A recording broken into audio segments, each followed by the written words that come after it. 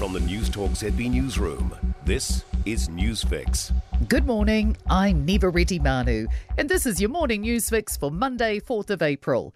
In this update, thrashing out New Zealand's next steps in the fight against COVID-19 as we mark our deadliest week of the pandemic.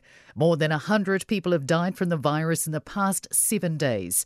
Newstalk ZB political reporter Aaron Darman says Cabinet will today meet to review the country's traffic light settings. Pressure on the health system will be top of ministers' minds when they weigh up whether to shift from red to orange, cutting loose indoor gathering restrictions. Some regions where the Omicron wave has peaked, like Auckland, could move down earlier than others. From tomorrow, vaccine passes are gone and jab mandates will only cover certain sectors like healthcare and border staff. Canterbury businesses are gunning to get out of red as quickly as possible.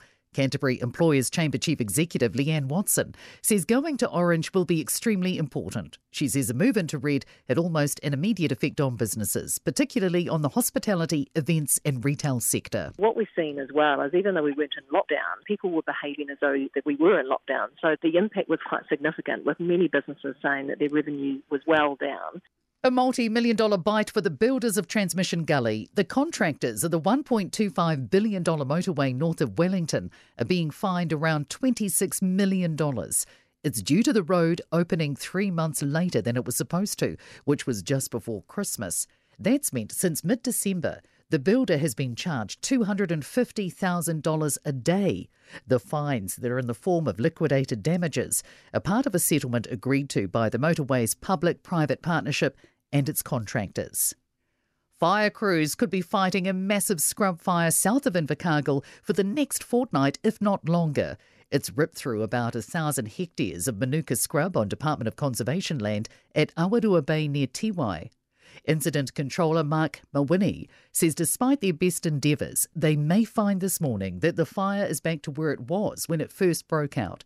He says with this type of fuel, they could be responding for some time. Heat fuels are often, when you get a fire through them, deep-seated and very hard to put out, so it can take a very long time. And 2 investigators have been on site investigating the cause.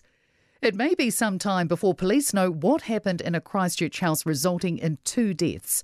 Emergency services were called to the house on Eyre Street in Riccarton just before 6 on Saturday night, finding a man and woman dead in different rooms. Police say they're not seeking anyone else in connection with the deaths. There are concerns a black market for jib plasterboard is developing online.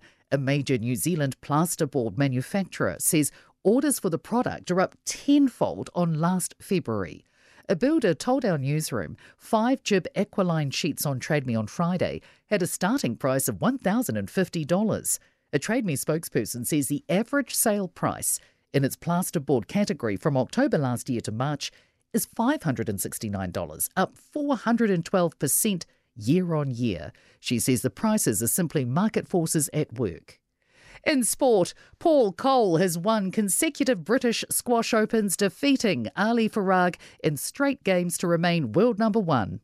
The Australian cricketers are women's 50-over World Cup champions again after beating England by 71 runs at Christchurch. A final record 170 from Elisa Healy guided Australia to 356 for 5. And Olympic medalists Grace Prendergast and Ruby Tew have been part of the winning Cambridge crew in the annual university boat race against Oxford along the Thames. I'm Neva Retimanu, and that's your latest news fix.